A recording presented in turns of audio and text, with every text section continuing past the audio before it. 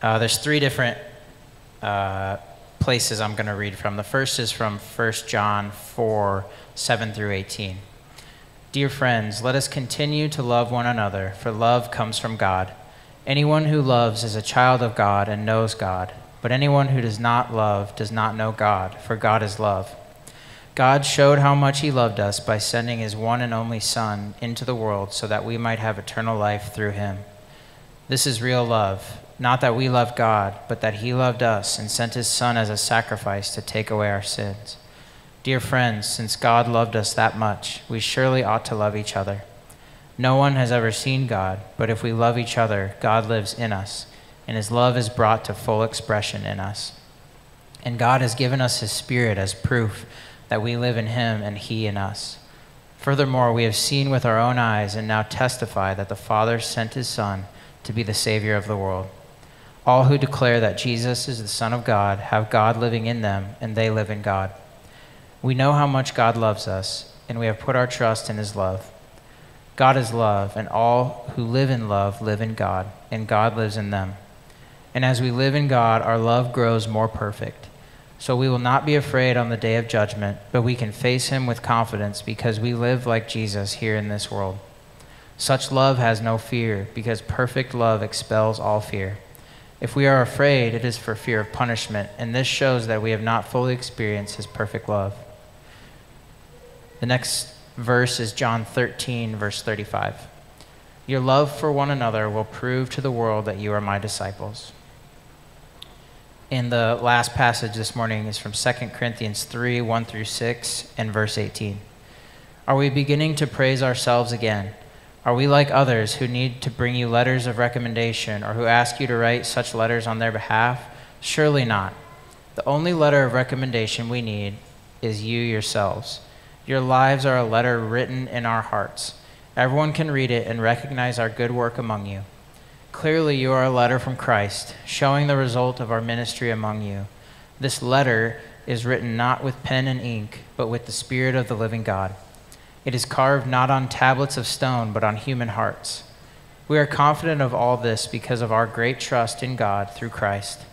It is not that we think we are qualified to do anything on our own. Our qualification comes from God. He has enabled us to be ministers of his new covenant. This is a covenant not of written laws, but of the Spirit. The old written covenant ends in death, but under the new covenant, the Spirit gives life. So all of us who have had that veil removed can see and reflect the glory of the Lord. And the Lord, who is the Spirit, makes us more and more like him as we are changed into his glorious image. This is the word of the Lord. You can have a seat. And I'd like to welcome our good friend Leonard Thompson up to lead us in worship through teaching this morning.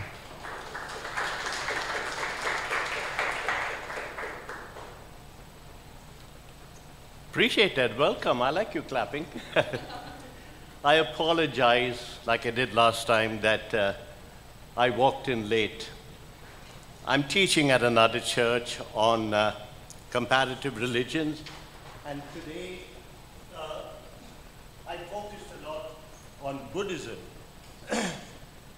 For 22 years in a row, I went to northern Thailand, Chiang Mai Bible Institute, to a seminary there, and taught for 2 weeks every year, 22 years in a row. I was much younger then. And got to love the Philippines, and so I'm going to greet you today in Thai. Instead of saying good morning, Sawadika. Anybody knows that? Well, anyhow, that's traditional Thai, Sawadika. All right. I want to begin with a story, and I want to first thank Allison for helping me. And thank very much your executive pastor. Her name is Kate. I've given her that title. I'm not paying her. But that's what I believe she is to this church. I'm not saying anything more than that. Anyhow, I knew a lady, quite a bit older than me, who not very long ago passed away into eternity across the border in Council Bluffs, Nebraska. Her name was Lois Reese. She grew up in Montana, and she was famous in her area for a couple of things. horse riding and shooting rattlesnakes. I've actually seen a picture of her in full cowgirl gear, double guns, both on each side. And she would ride around like that they lived in a remote area shooting rattlesnakes. She wrangled horses, all of that. She gave that all up, married a Canadian Welshman by the name of David Rees. I knew them very, very, very, very well. And they went to China. They learned Mandarin. They spoke fluent Mandarin Chinese. They worked in Yunnan province with other tribal groups like the Rawang and the Hmong and Aka. I'll leave that all aside. And then when the communists took over, they fled, just managed to escape into Burma, where they stayed in Burma. And then when Burma became communist again, they fled into northeastern India to a state called Meghalaya on the border. And when they had problems there, they came down to where I live, to my area, southern India. And they started a leprosy hospital. Are you in any way, remote way, familiar with leprosy? The Bible talks a lot about it. There's a technical medical name to it which I can't remember.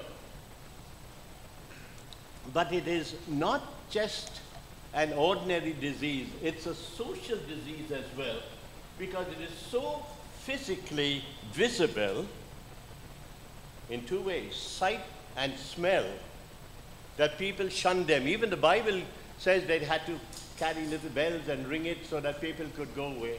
I used to go there regularly to that hospital and teach and preach to the staff. And I've seen Lois Rees help the doctor. I mean, I first thought of putting a picture on, but it was being terrible. You see, what leprosy does is, amongst everything, and I'm no medico, but leprosy, amongst other things, destroys the cartilage in your body. And so when the cartilage of the nose goes, that's why it collapses. And that's part of the reason why your fingers get tumbled and your toes, they're all gone. In remote areas, that's compounded with the fact that lack of facilities, they sometimes have rats biting them and so on. But one of the most important things about leprosy, and I've done this myself, they lose all sense of feelings because their nerve endings are deadened. And the first test we do for leprosy with anybody is to say, close your eyes and take a pin and run it around them. And if they say, no pain, you've got leprosy. And so these poor people, with the fingers collapsed and the nose collapsed and the toes collapsed, they walk for miles in the villages, bare feet, not feeling any pain. So a little wound becomes an ulcer, and they don't even know. And open, and I've seen on the heels of people, big ulcers, filled, I'll use the regular word, pus. Can I describe that? Let me give you one description. I'm not talking about the runny stuff, I'm talking about thick stuff, yellow and very, very, very smelly. And I would help Mrs. Rees and the doctor, his name was Dr. Frank, he would take scissors and cut off that flesh and no pain. And then he would take like a little spoon, medical spoon, and scoop out the maggots. It's awful to look at. Awful to smell. Poor people. And one day, one of the ladies who was being treated this way asked Lois Rees from Montana and China and Burma and Northeast India, asked her, why are you doing this for us? Everybody else calls us outcasts, untouchables. Why are you doing this for us? And her answer came out without the bat of an eyelid. Because God loves you. She didn't say because we love you, because I'm an American, or etc., etc. No. Without repeating, bat of an eyelid, she said, because God loves you. And then she added, and so I love you too. You see, that's going to be kind of the heart of what I'm talking about today. how does this work? We love him because only he first loved us and sent his son and so on. We love him because he first loved us. I emphasized today in my class at the other church, it all begins with God. The big Eastern meditation, don't try it, it's dangerous. Biblical meditation is okay. Psalm 1 says, upon your law I meditate day and night, but that's a whole different topic, no time for that. Now, meditation in Eastern ways empties the mind to a certain extent possible, because if you remember James Joyce's stream of consciousness, anyhow, you can't totally empty your mind, but to a great extent you can, and that's when satanic influence comes in. Be careful, be very careful. Get out of all this nonsense of Eastern, I am God, do what, all of that. That's another story. God starts the whole ball rolling. He first loved us. And when we accept Christ as our Lord and God, when we believe in him and obey him,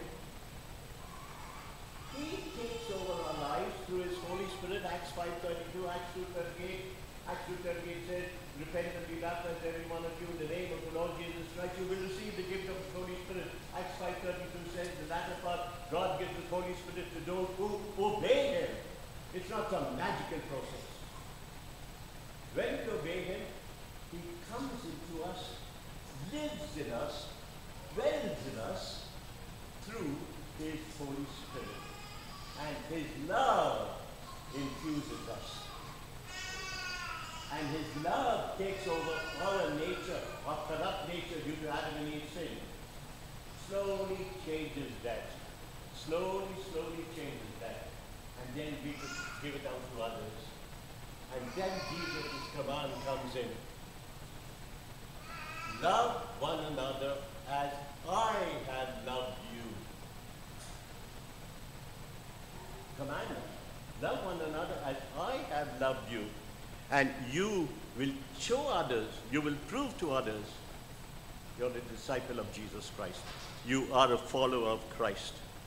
You see, now,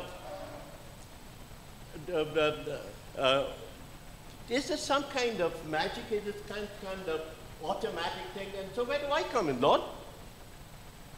Where do I come in? You just do it for me. Your love comes in. You infuse me with your love.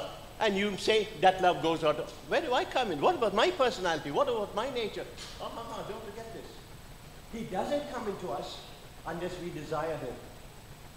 I was teaching today about one of the fallacies of Buddhism. Buddha said, I shouldn't bring all this in. Buddha said, the way to the right noble path is and all of that, is to kill desire. Sounds great, yeah. Desire for lust, kill it. I go along with a lot of that because so often we try to deal with the consequence of something when we should kill it at its source.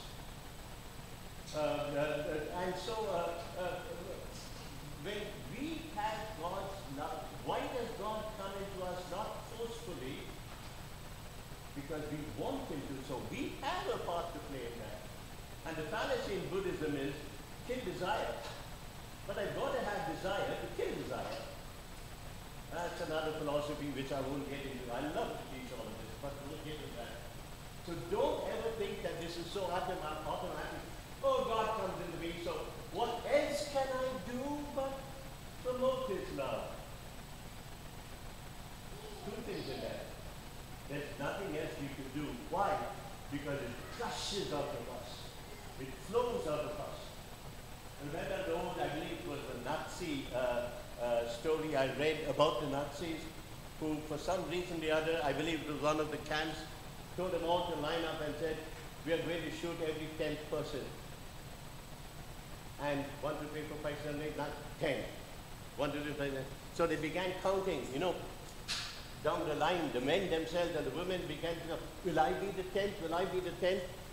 And one father realized he was going to be 9. And next to him was his son, the 10th. So when the Nazi shooters were not watching, he slowly pushed his son into the 9th race. He died as the 10th. Why? Love from his nature gushed out. And that's how it is with the love of God in us. It takes over our initial natures, our corrupt natures, and it gushes out. And by that, others will see who we are. Now, Paul, in the scripture that was given to me, which incidentally, that whole chapter is really quite a great chapter. I read it a couple of times. Now, 2 Corinthians chapter 2 says this, it was read in our scripture, that Paul says, hey, you are our letter of recommendation. Now, if you know anything about Corinth, it was an awful, awful city. The church there had all kinds of problems. Modern day churches think they have problems, oh, they should have gone to Corinth. But in that church, whatever happened, Paul could later on write and say, he probably wrote 3 letters to Corinth. We don't know where the second one was, probably lost. But he was able to write later on and say, hey, you want to know why I am an apostle? You want me to prove? Others are proving this and that. You are questioning my apostleship. Look at the Corinthians. Look at those problematic, quarrelsome, I'll describe them later on, troublesome Corinthians. Look at them now. They are my letter of recommendation. Now, let's go back and look at how all this works. It all began at creation. At creation, God created us in his image. And the major part of that image was the love of God. A lot of things come in your rationality and personality and desire to worship, sense of moral righteousness. All that was embedded in us when God created us in his image. All of that was corrupted when Adam and Eve fell. And when Adam and Eve fell, the love that God had given them also got corrupted. But on the other side of the relationship, God's love continued for man. That never changed. But the love that we were supposed to have for others, the love that was that is infused to us later on, that love was also corrupted. And so man fell. And as a result of that, what happened? Very, very, very, very soon, Cain and Abel, jealousy, envy, brothers. Why? That love was gone from the generation following Adam and Eve. Inequality. As we read later on, Abraham and the great inequality between the 2 sons, Isaac and Ishmael. That's another story, that's another philosophy. Hatred set in. Cain hated his brother Abel. Violence followed. Murder followed. All in the first generation after Adam and Eve. Why? When they in the image of God, tarnished image, tarnished love. The love had gone, and it goes on and on. But when Christ comes into our lives and dwells in us, he actually dwells in us. He lives in you, brother. I don't know your name, but he lives in you. He lives in you. You better believe it. Josh, he lives in you. We don't grasp this enough. It's much, much more than that. Once you start feeling on this and meditating on it, now you're not meditating on it, it's a stated fact that, oh, it transforms lives. All your behavior, etc. Which, of course, I'm going on saying that's another message. When Christ comes in, his love slowly comes back into us and once again takes us over again. That's why Jesus says, John 13:34-35, as I have loved you, so love others.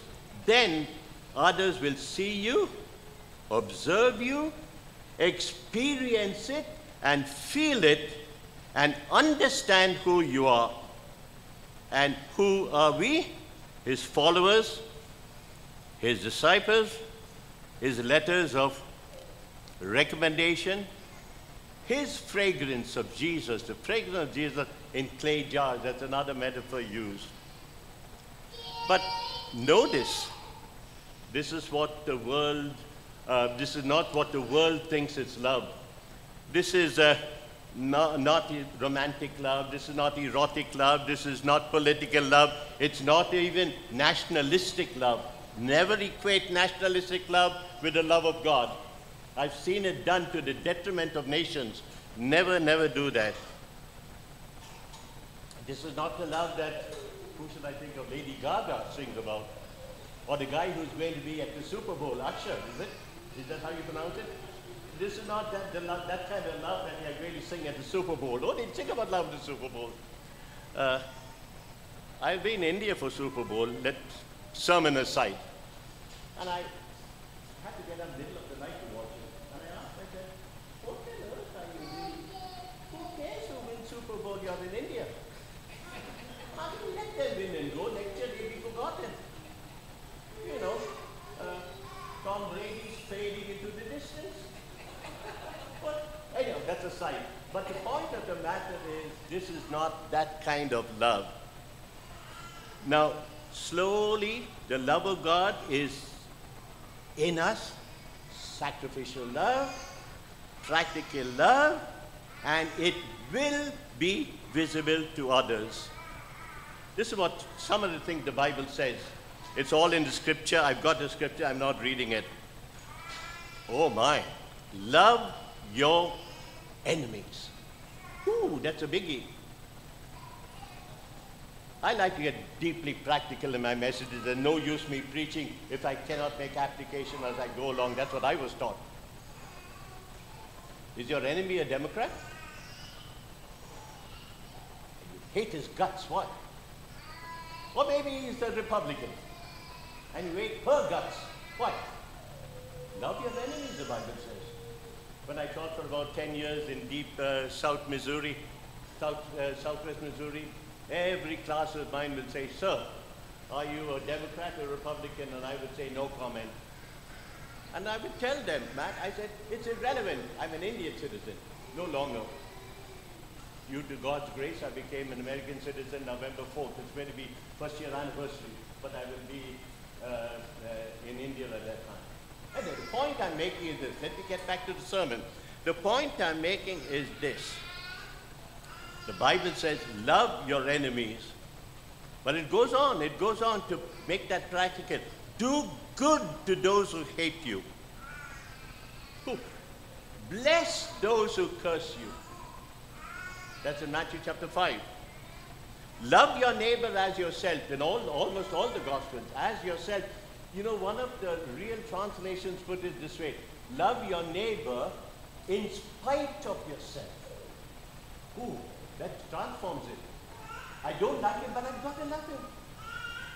A friend of mine studying down the road in Illinois at Lincoln Christian College, he went to Indonesia to work with Indonesian Muslims. He stayed there 13 years and then came back as a missions professor. We were classmates at Wheaton College, and he studied at Lincoln also. Now, he told me as we were driving one day, he said, Leonard, he said, you know, when I graduate, I'm going to Indonesia. I said, yeah, I know that. He said, I'm going to work amongst the Indonesian Muslims. And I said, good for you, Ron, I think it's, yeah, Ron, good for you. And he said, no, he said, I have a major problem. I said, what's your problem? I don't like the Muslims. I said, then why are you going? And he said, you know why? Because God will make me love them. He stayed 13 years and goes back constantly. You see how it works? All started at creation and re-given to us when he becomes our Lord and our Savior. So your activity of love to others, well, let's look at a couple of other scriptures. 1 Corinthians chapter 13, that whole chapter, love is patient, love is kind. And the one that we need to make note of in 1 John, you are a liar if you say you love God and hate your brother. look at that brother in more than just spiritual brother. I would like to do that. I'll repeat the verse and not comment on it. You are a damn, biblical damn, not swearing damn. Okay. You are a damn liar if you say you love God and you sing all those songs. Love lifted me, old hymn. If you say you love God and hate your neighbor. Oh my. Let's do some projection and imagination now on this theme. Remember in the Bible, in the book of Job, the first few verses, we read about God meeting Satan somewhere in the cosmos. I love that passage because it makes it so real. What is real? God meets Satan, and actually God starts a conversation. This is from the Bible, I'm paraphrasing. God meets Satan and says, Satan, where have you been? And Satan says, oh, well, I'm coming from the earth. I was roaming all around the earth. That itself is a good scripture. So the Bible says that Satan is like a roaring lion. Hey, Satan is roaming around Des Moines, Urbandale. Satan is roaming around where I came from this morning, Pleasant Hill. That's Satan's job, to roam around. And so he told God, well, I was roaming around the earth. And then God said, now the first thing is this a parable or it is history? It's no parable. It's history recorded by the Lord who wanted it recorded. It happened. And so God tells Satan, have you seen my servant Job? And Satan said, yes, I've seen my servant. Have you seen how faithful he is? Yeah, he's faithful. But you know why? You're protecting him. You're taking care of him. And then the challenge is thrown. The challenge is thrown and God says, do what you want to my servant Job. The only thing you can't do is take his life. We know the rest of the story. He gave him a terrible skin disease, maybe psoriasis, like I sometimes get, or maybe it was leprosy. Maybe all of the suffering. His whole family was wiped out. And you know the worst part of what Satan did? You're not going to like this. The worst thing that Satan did was, his wife did not die. As all the children were gone. And you know what his wife did? She actually told Job, you're suffering so much, curse God and die. Now the real translation of what follows is, he says, you don't know anything, but the real thing is, he said something that is, shut up, you stupid woman. I'm not making this up. Scholars have put it this way. Shut up, you stupid woman. You don't know what you are talking about. There was added misery to him, right, with all his suffering. But in the end, Job never forgot God. And if Job says, I know my Redeemer liveth, when God restored him, 100%. In fact, glimpses of resurrection, another theological question. His children were given back. Saved children or resurrected? Anyhow. Use that as a foundation for our imaginative experience. And God forgive me if I'm blaspheming. God meets Satan. And where have you been, Satan? Oh, I've been all around the earth roaming. And God says, have you seen my servant Paul? And Satan says, oh yes, I've seen him. What's so great about him? And God says, look at the Corinthians. And Satan says, oh yes, I know those Corinthians, that bunch of, a lot of slaves that Paul is dealing with, prostitutes from the temple, philandering sailors, quarrelsome Jews, all this is in the Bible. Homosexual, there's a whole temple to homosexuality. Snotty, high-class elite, on and on. Satan says, I like those people. But God says, have you taken a new look at them? Look again. They are changed. They are a congregation of my people now, not your people. Transformed, made new, no longer evil. And Satan, you know why? Look at my servant Paul. It's Paul who did this. Remember when God told Isaiah in that vision, I saw the Lord high and mighty seated upon the throne, etc. And God says, I'm going to send you to a people who would not hear. I'm sending you to a people who will not change. I'm sending you to a people who are hard-hearted. And yet I'm sending you. And Isaiah did not say, Lord, why send me if they're not going to listen? Isaiah did not say, Lord, why don't you send me to Hawaii? You know, a lot of ungodly people there. No, but God says, that's the way it was Paul. He didn't bypass God and saying, don't go to those people downtown.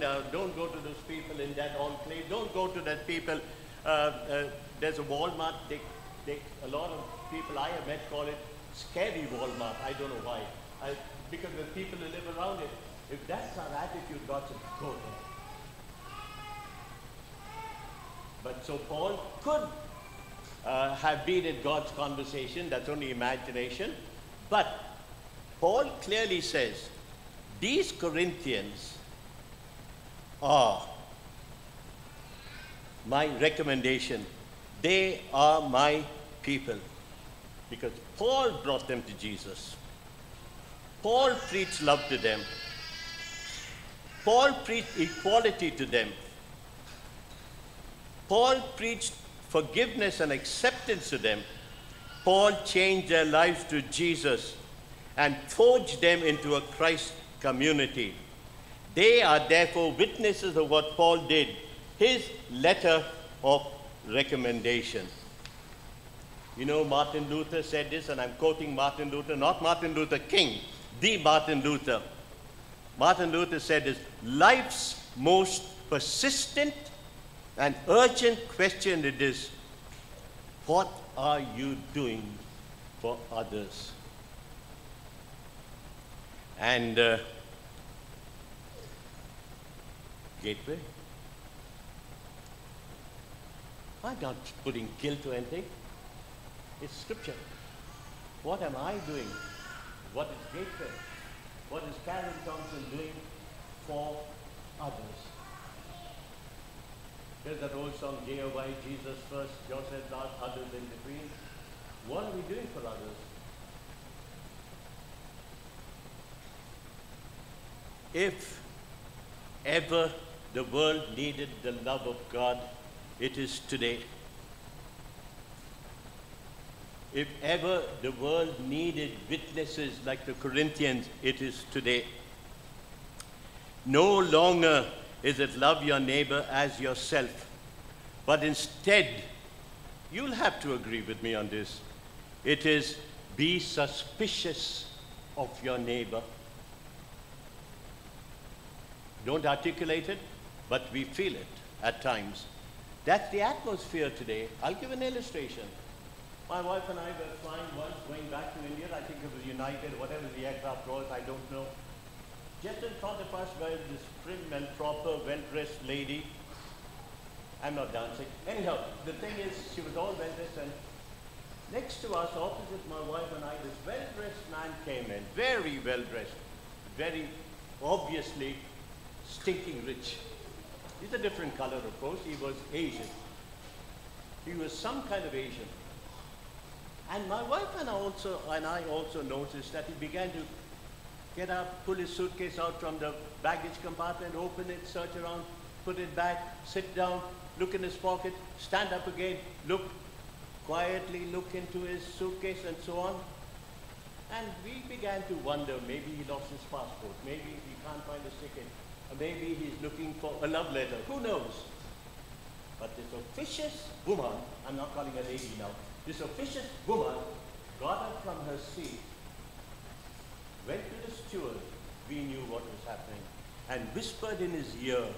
And that steward came back to this man and said, sir, please come with us.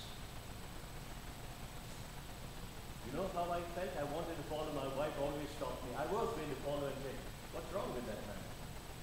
They took him forward. I don't know all that happened. He came back very distraught. And the steward accompanied him and said, I'm sorry, sir. And then he leaned to the woman and said, it's okay.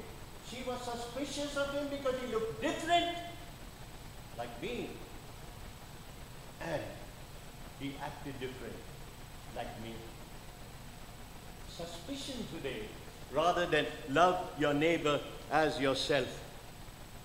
If we are honest, we will admit that today the world is pervaded, and I'm not talking about the Americas only, South, North, Canada. I'm talking about India, which is going through intense anti-Christian persecution, anti-Muslim persecution. And nobody's worried, of course. But the world is pervaded today with ethnic hatred, social hatred, racial hatred, political hatred, economic hatred, the haves against the have-nots and so on. And there's another kind of hatred. I'll never forget these words from good old Kyle. You remember Kyle? He said, he didn't use the word hatred, but he said, there are people, and I'll add to that, Kyle's gone. Kyle's quotation, there are people who are addicted to an ideology. Oh my, that's a classic. People addicted to an ideology to the extent that they hate their neighbors, and even because of that ideological addiction, I'm open now, criticize me, they are willing to split churches. I've said a lot in that few sentences. But that's what? Hatred. Instead of to love your neighbor as yourself, hatred comes in, even though it's your spiritual neighbor. You know what I'm talking about. And I know very, very much what I'm talking about because I travel widely. I can feel. I first came to this country in 1968 when the bulk of you were not born. I came to Cincinnati soon after what is well known as over the Rhine rampage and so on and so forth. But even then, the hatred today that I feel as I travel around, nothing is really said, but it's pulsating. I keep it as clean and nice as possible. I feel it because I've traveled to 31 countries in this world. I preached at about 26, 27 maybe. When I passed through the airport, when I passed through immigration, when I passed through security, when I check in at hotels, when I, true story, one sentence, true story, when I'm asked to leave a missionary meeting because I am not American, thrown out. Hatred is in our world today. Why? That love of God, which was infused in us as creation, was lost, and we have not had that love be recreated in us. But we have to follow the words of Jesus in spite of all of this, and it is possible because of him. Love your neighbor as yourself. And we are Jesus' witnesses. In that metaphor that Paul used elsewhere, we become treasures and earthen vessels. That's in 2 Corinthians also. God places in us, and we are weak and fragile human beings. God places in us his power and glory, so we can be his recommendation to the world. The power belongs to God, not to us. Or as one of the professors at Pasadena Fuller Theological said, we become little Jesuses. His Spirit is in us. That Spirit is God. His love is in us. So can I walk back to the car with my daughter Karen? She always walks ahead of me because I'm slow. And as I go along, somebody asked me, hey, you came from that church, you know, what's it called? Gateway. What did they teach there? They teach about Jesus. Who is this Jesus? Can I tell them Can I tell them, look at me? Ooh. You want to know who Jesus is? Look at me. That's what Paul was saying in the text that was assigned. Beautiful. You want to know about Jesus? You want to know about what I did? Look at these Corinthians and as they are now. It is not that we think we are qualified to do anything on our own. The scripture says that. That scripture, by the way, 2 Corinthians 3, 5 to 6. He has enabled us to be ministers of his new covenant. He has enabled us. Every one of you will leave if you knew the real inside corrupted me. You think I don't battle every day to ennoble and enable the love of Christ in me? Don't think 82 years old are not tempted, okay? Remember that. I battle every day. But praise God. And I'm saying this with abject sincerity. Praise God. God enables me. God enables me. That's the scripture given to me. God enables me to be ministers of his covenant to all of Asia through my 6 broadcasts of television, to different parts of the world. God enables me. I had a devotion to be done on Zoom the other day. Why do I preach? It's not because I'm qualified, and I am. It's not because I've experienced, and I am. It's not that God has given me gifts, and that's true. But I preach because he enables me to reach out to the lost and the dying, and he does the same with you. I do not need to use any self-skills or self-help. It's all of God and none of me. And there is something even greater and grander in this. So listen as I begin to close now. Remember the equation as we began? Where it said, God first loves us. So we love God who infuses his love in us through the giving of his Holy Spirit.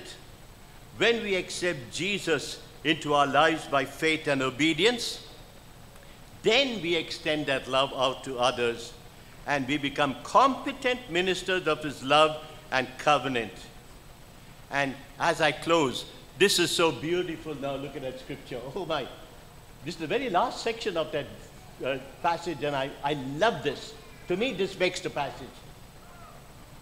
Who is the Spirit makes us more and more like him as we are changed into his glorious image. Full circle.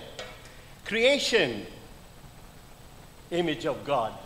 Lost. Now, full circle. We are being made to be one day in eternity. We will once again be in the likeness, image of God, and don't ask me how. That's the transformation we look forward to. So look at each other as we depart. Do you look like God to me? And I'm going to say this very carefully. Don't ostracize me. Don't stop me from preaching. Yes, I see God in you. I could pick out a few. Do you see God in you? One day, we'll all see God in each other.